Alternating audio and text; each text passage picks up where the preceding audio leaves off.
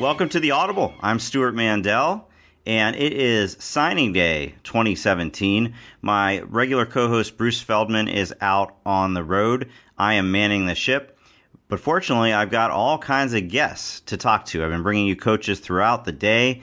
If you missed some of our earlier episodes, please download them on iTunes or Stitcher or Google Play. In this episode, we are going to combine 3 interviews I did, and that's going to start, first of all, with Notre Dame coach Brian Kelly. We talk a lot about recruiting, but frankly, it's the first chance I've had to ask him about last year's 4-8 season and all of the changes he's made on his coaching staff since then. He also gets into a little bit about Brandon Wimbush, the quarterback who will be taking over for Deshaun Kaiser next year.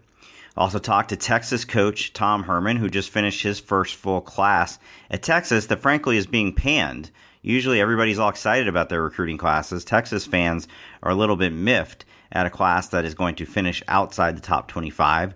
We talk about that and, frankly, some of the challenges he's dealing with on the recruiting trail so far. And finally, Georgia coach Kirby Smart. That's a short interview, but we're happy to have him, and he will talk about a class that all of the experts have ranked in the top 5 in the country and as high as number 3 behind only Alabama and Ohio State. So let's get to those interviews now. Pleased to be joined right now by Notre Dame coach Brian Kelly here on signing day. He literally just announced his class there in South Bend.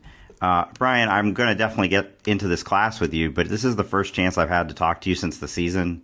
I know you've got a good sense of humor, so I'm just going to say, what happened last year? Poor job on my part. Poor job of leading our group. No other way to put it. Had a young, inexperienced football team that required better leadership from me, and I didn't provide it. Coming into last year, we had won 21 games by 7 points or less. That past season, we lost 7 games in the fourth quarter, and that requires a coach that needs to be preparing his football team better. And so it falls on my shoulders, and we've been working on it since the last time we stepped off the field. So clearly on my shoulders, and we'll get that fixed going into 17. Well, and obviously, the biggest thing you've done is, there's a lot of new faces now on your staff, new coordinators, new strength coach. And so in terms of the assistants, how does that, and this isn't necessarily specific to you guys, but I'm just curious, how does that impact recruiting when guys, these position coaches, they're recruiting these players for a year or more, and then suddenly a bunch of new faces come in right before signing day? How do you guys deal with that? Well, we had a core of 15 players that stayed committed throughout because they committed to Notre Dame. They don't commit to a particular coach. It's why they would want to go to Notre Dame. And so that core stayed together. So it was a matter of then recruiting to Mike Elko's style of defense, which made it easier because now you can come in and say, look, it's still Notre Dame, but I'm recruiting you. You're the first guy that I'm coming to recruit to Notre Dame. Same thing with Chip Long on the offensive side of the ball. So we were adding then another 6 players over the last month of the recruiting season, and makes it so much more manageable than having to recruit a whole new group. So it was the core of 15 that stuck together because they knew Notre Dame and the distinctions of Notre Dame and me. And then obviously being assured that, we were going to invest in all of these coaches. This was not going to be a short-term approach. This was going to be a long-term approach. What is Mike Elko's defense? And people don't realize he's coming from Wake Forest. Yeah, Mike is a 4-2-5 defensive scheme, but it's more about what the players can do, and what he wants to do is put pressure on the offense. He was one of three coaches this past year on the defensive side of the ball that took the ball away more than 20 times. Alabama, Clemson, and Wake Forest. So he's going to put a lot of pressure on offenses. He's going to take the football away, and he's going to keep the points down. And we haven't had that here in quite some time. So That's where he's been really, really successful over the past 8 years. And in terms of Chip on the offensive side of the ball, this is a big change for you, obviously, because he's going to be taking over the play calling. Right. I know you've had different offensive coordinators come through, but I assume this is, one of the biggest changes you've gone through on that side of the ball. Yeah, giving up the full control so I can be with the entire football team. That was one of the things when I did exit interviews with our entire team. They wanted me to be more involved with the entire football team, not just be on the offensive side of the ball. So this will allow me to be active in all phases, offense, defense, and special teams. And you can't do that in call plays. You just can't be around your entire football team. So it gives me the opportunity to be with our players, help develop all of our players, and now Chip is going to have the opportunity to run the offense as he sees it, and it'll still be the system that I've had here. We'll add some of the wrinkles that Chip has had, and they've been successful for him. But we won't put in anything that that our players can't easily adjust to in a very short period of time. Now, two of the highest-rated players in this class are tight ends, including the number one tight end in the country, Brock Wright. Right. And they've been committed for a while. So I assume when you were looking for a new OC, you wanted somebody who would heavily use that position? Yes, sir. Yeah. So, what I liked about Chip is his ability to use two tight ends in the spread offense. There's not a lot of coaches that are running the spread fast, high tempo with two tight ends. Chip is, and that was what I was looking for. So my list grew really short. It was only about 2 or 3 people that are actually utilizing two tight ends in the spread and playing fast. And he's been doing it for a while. He did it with Petrino. He did it with Arizona State and Mike Norvell. And obviously he was running it this year with Mike at Memphis. So this was clearly the right guy for me to turn the offense over to. Well, and it looks like another need that you filled in this class was offensive line. You got a bunch of them. Yep. Tell us a little bit about those guys, and will you need some of them to step in right away? No, I don't think so. We returned arguably the best guard and tackle combination in the country with Quentin Nelson and Mike McGlinchey. Both of them had first-round, second-round grades by the NFL, and they chose to come back. So feel really good. We return our center. We return a right tackle and a guard that's played quite a bit for us. So really have 5 returning starters, returning tight end, our receivers, running back. So, we've got 18 returning starters, and the offensive line is really deep and talented. So this is a group that we'll be able to redshirt and develop for the future.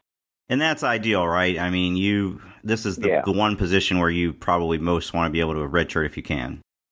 Yeah, I think so. I mean, I think if you're playing true freshmen, they got to have around them some veteran players, or you're going to feel the effects of mistakes and protections and assignments. And so I think we're in a really good situation with Coach Heastant. Harry does a great job on the offensive line and developing players. And I think we're in a really good situation here at Notre Dame on the offensive line. All right, so that's obviously an area of strength, and like you said, it is an experienced team you'll have coming back next year. But I got to imagine after a losing season, there are areas where you feel like where you're going to want immediate help. Who in this class can step into that? Well, I mean, we lost Deshaun Kaiser, who was only in terms of eligibility, only a sophomore. He had 2 more years of eligibility remaining. So, that's a guy that you're going to miss on the offensive side of the ball. You're going to lose your quarterback. Brandon Wimbush is going to be our starting quarterback, but he does not have a lot of experience. So we're going to have to surround him with players that can pick up the slack for him as he develops. But I think more than anything else, it was, a combination of our, inability to either, stop the big play defensively or make the big play offensively in a timely fashion. So I don't know if there's any one particular area. We played a lot of freshmen in the back end of our defense. They're more experienced defensively. We're going to be able to play guys that got that experience last year. So I think the development of the quarterback is crucial. And I think employing a new defensive scheme, and the kids feeling comfortable because, we opened the season with Temple, who won their conference and played in the bowl game. We then played Georgia, Michigan State, and Boston College right out of the gate. So, it's not a warm-up schedule. You got to go right into it immediately, and you got to be ready to play. When you said Brandon Wimbush, I feel like I've been hearing about him for so long that I consider him, a veteran, and I forget that he hasn't actually really played yet. What can people expect, since he is obviously going to go into this year, expected to be your starter? What can people expect from him? I think at first glance, it's going to be a wow skill set. I mean, I haven't had a quarterback that has the arm talent that he has, or the speed. But obviously that's only one dimensional. He's got to have the leadership. He's got to be able to make the plays under pressure. And he's got to get into the flow of the game. But he has all the skills. He was the Gatorade Player of the Year in the state of New Jersey. He led his team to a state championship, so he's a winner. But he's got to go out and do it now. But love all the things, all the intangibles. But like I said, we want to surround him with some players that have been out there and have done it, so we don't have to put it all on his shoulders. The last thing I want to ask about, there's going to be a big change probably, assuming this goes through, to recruiting next year with the December signing period. With the way you guys can maybe structure your recruiting calendar, how does that affect you? And also, how important would it be for you if they do go through with the earlier official visits? Yeah, I think it's going to happen. I don't see it not happening. I think that's pretty much a done deal. But to be quite honest with you, I think right now, our mindset, because it is new, is that we're going to go at it as if everybody's going to sign in February. And if anybody comes off the board in December, we'll be happy to move our resources in other areas. So that's kind of how we're looking at it. We had 5 mid-year enrollees. We'll continue to work towards mid-year enrollment for some players, and that will always be part of our plan. But our plan right now is to go after guys with the intent that they won't sign till February. And if we get the good news that they want to sign early, we'll certainly encourage them to do so. That's interesting, because a lot of people think, maybe other people think, that coaches are going to pressure guys to basically turn the December date into the February date. No, we're not going that route.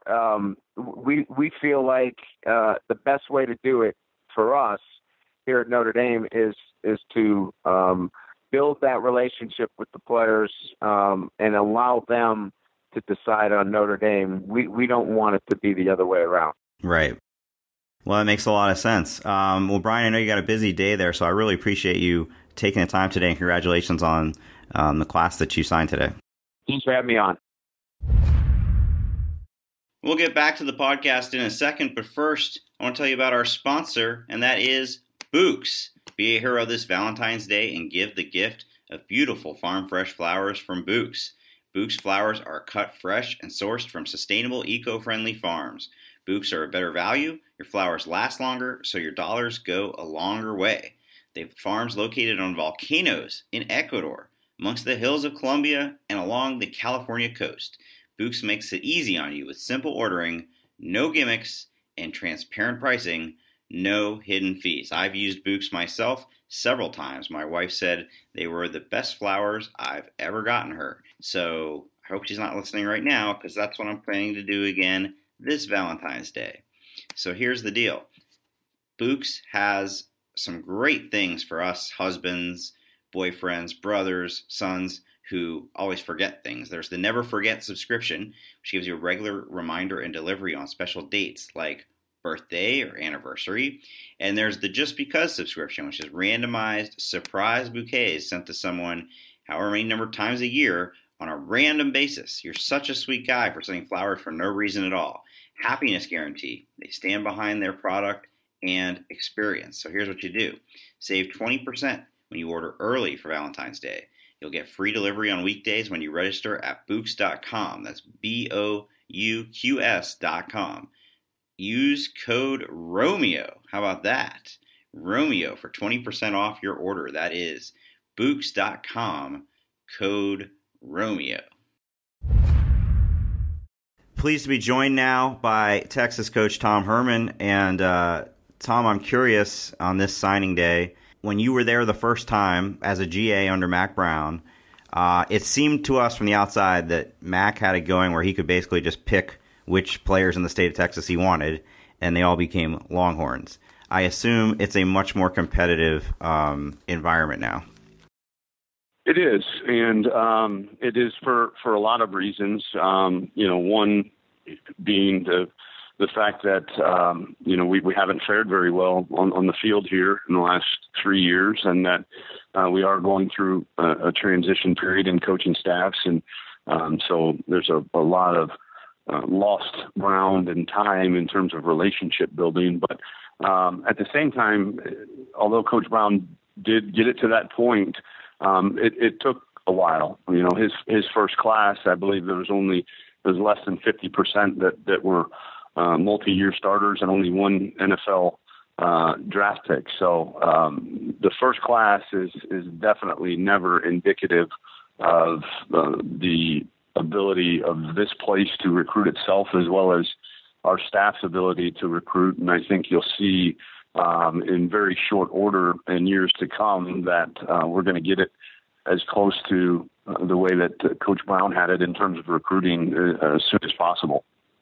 All right, so with that in mind, maybe you can help talk off the ledge some Texas fans who are freaking out because they don't see your class ranked among the top 15, 20 classes on the major services today.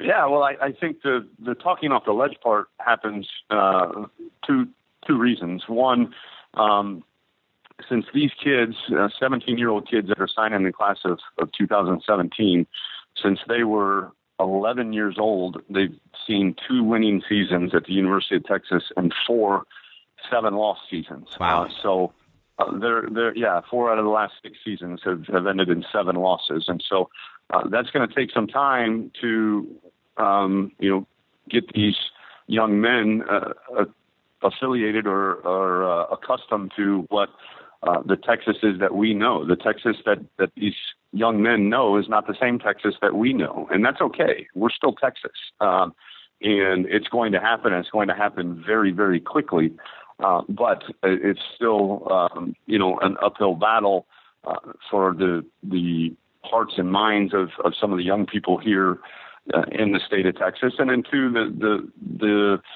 the relationship part. We wanted to we made a very conscious effort in this signing class to know the kids that we were going to sign, to know their personalities, to really do vigorous background checks on them to make sure that they fit, because the metrics and the analytics will tell you that every transition class, most transition classes, and meaning the class that happens in the time of the coaching staff transition, is the highest rate of attrition, meaning kids that quit, the highest rate of off-field issues, meaning academic issues, drug issues, social issues, and then the highest rate of kids that can't play or aren't good enough. And so we didn't want to fall into that trap. We signed a bunch of kids that we know can play and can be developed to play at the University of Texas. We don't sign backups at Texas. And these are all kids that we have,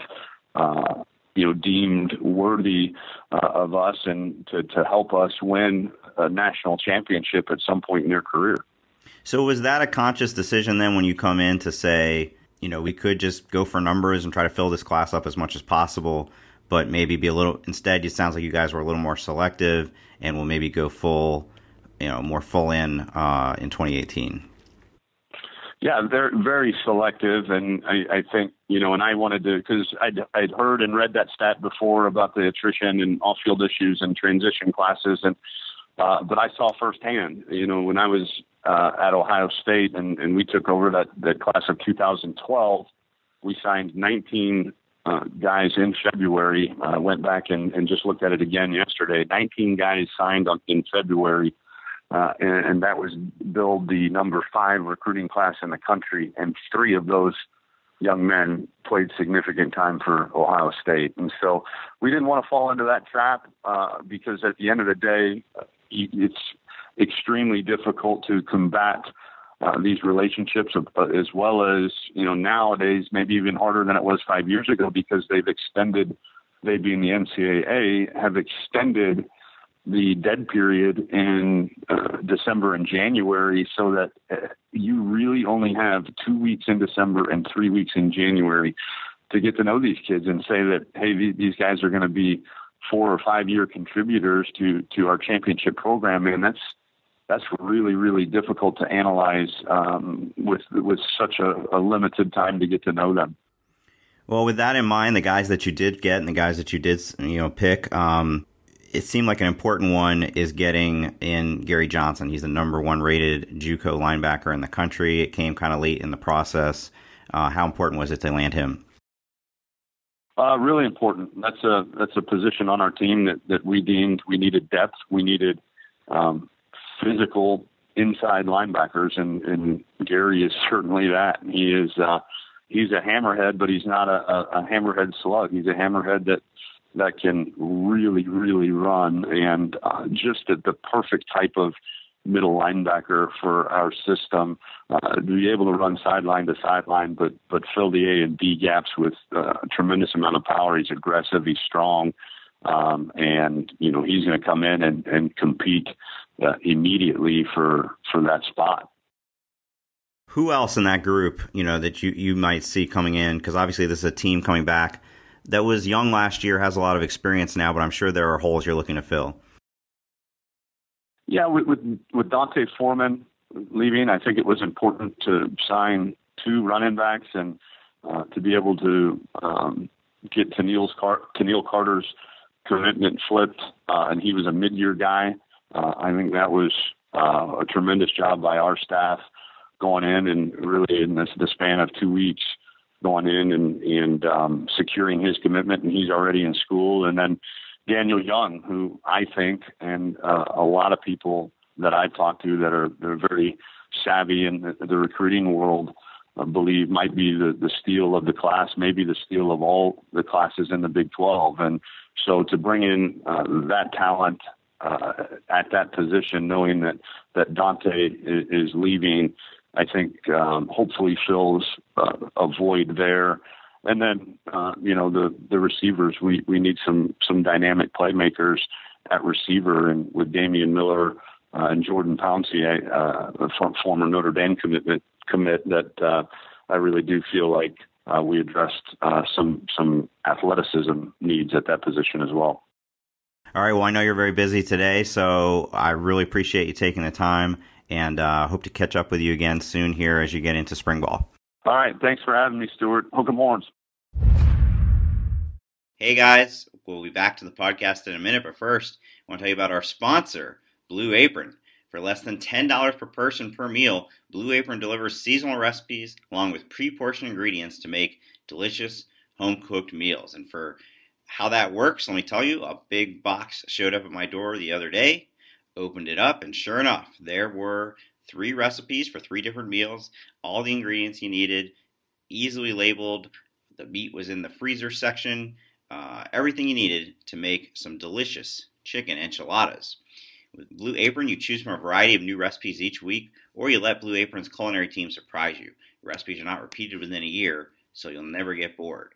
Customize your recipes each week based on your preferences. Blue Apron has several delivery options so you can choose what fits your needs, and there's no weekly commitment, so you only get deliveries when you want them. And Blue Apron's freshness guarantee promises that every ingredient in your delivery arrives ready to cook, or they'll make it right. So here's what you do. You check out this week's menu, and you get your first 3 meals free with free shipping by going to blueapron.com/audible. You will love how good it feels and tastes to create incredible home-cooked meals with Blue Apron. So don't wait. That's blueapron.com/audible. All right, happy to have Georgia coach Kirby Smart here on signing day 2017. When I was there last spring, we talked about obviously the importance of recruiting, and you wanted to, instill a certain recruiting culture and recruiting mindset there. How important was it to nail this first full class that you had?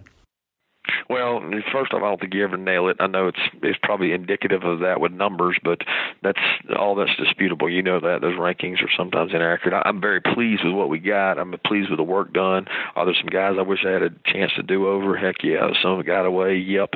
But we're going to start targeting the areas of need for next year. You know, we already have. So recruiting is a lifeline of every program, and I really think it comes with your commitment to it. The more you're committed and time you spend on it, it usually pays dividends on days like today. Well, in terms of this class, what areas of need do you feel you did address the most? Well, I would say O-line. Obviously, we got 6 O-linemen in here, and some of them are really big, and some of them are just big. But we need some of those guys to maintain their weight, and then we also got a couple guys with some academic work to do. They've got to meet those challenges in order to be here. And then defensive backfield, I felt like we were down numbers and down size, and we addressed both those things with this group. And speaking of those offensive linemen, tell us a little bit about Isaiah Wilson. This is a guy who obviously has a lot of national attention, came from from a part of the country in Brooklyn that maybe Georgia fans don't see very often. Well, to tell you a lot about him, he's a bright kid. He's a fun kid to be around. He's got great personality, and we recruited him really hard, and we didn't know if we were really in it till the end. And then he came on the visit, and he had a great visit, and we thought, you know what, we really got a shot at this guy. And for Sam Pittman, our staff, to go up there and take one of what I think is one of the best players in the country, speaks volumes, to the job that Sam's done, but also the product we have here to sell at the University of Georgia. So I hope it's more evident of things to come, that we don't have to just stay in our state.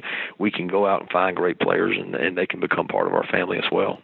Now, he had a quote I thought was interesting at the time he committed, where he said when he was on that official visit with a bunch of other guys who had committed to you, and he said, about this class, he feels like we've known each other forever.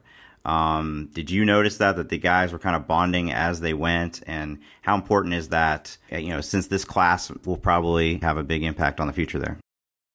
Yeah, I think that always helps. I think every college coach would tell you that you have a leader in a class, and every coach tries to get that leader to address everybody else and corral more good players. And that's kind of what happened. It was almost a contagious effect where they all really liked each other. They all kept growing together, and they all wanted to play together. And then Isaiah fell right in line with that group. He felt really comfortable. But more importantly, there's an opportunity to play. So all that mixed together, it kind of hit a home run. Now, we're only a year removed from Jacob Eason coming in there, and he was a guy who fans have been waiting, I think, 2 years, since he'd committed to come in, and he did indeed start as a true freshman. Now you've got Jake coming in a year later, also very heralded quarterback recruit. What does that say that he's willing to come in, even though there's a guy there that most people assumed was going to be the quarterback there for a while? Well, I think it first says he's got confidence. He's not concerned with somebody else. He's concerned with controlling his own destiny. I also think that he's got loyalty. He grew up wanting to be a Bulldog. He's always wanted to play here. He's not afraid of challenges, and he didn't listen to what so many people say. And what happens to kids nowadays is they get so affected by the media, the perception out there, and he just believes in his own traits, and he believes in his coaching staff and says, hey, I'm going to come in there and compete. I got to compete wherever I go anyway. Might as well compete against the best, and that's what he wanted to do. So I'm excited about what he's going to do for Jacob. I'm excited to see their battle. What people don't realize is that's the public battle, but we got battles going on at corner, defensive back, defensive line, and I know they're not as big a notoriety, but it goes on at every position. So you find out a lot about a kid when they've got to compete. And finally, just a real quick look back to last season, your first season as head coach, ups and downs throughout, but obviously a lot of guys that you're going to have back this coming year. What did you necessarily maybe learn from that first season, and where do you think things stand going into the second season? Well, definitely some ups and downs, some disappointing spots, a lot of close games. I mean, really only one game that we were out of for the most part. So it just shows you that you got to do a great job with your program. Every little inch of your program, your development, your weight room, your nutrition, your conditioning, everything matters, because it could be that 1 point, 1 touchdown difference that sends you over the top. So I don't expect it to be any different next year. We're in a league full of parity. Everybody can put every ranking they want up there, but at the end of the day, all these teams are really close. And we're excited about what we got. We got a lot of guys coming back. We got a lot more experience. I'm excited about the competition we get to create and the depth on the special teams. And we got a fun group to coach. I really enjoy going to our team meetings because the kids in that room love football. All right. Well, Kirby, I know you're a busy guy today, so thanks so much for taking the time. Thanks, Stuart. I appreciate it, man. Have a good day.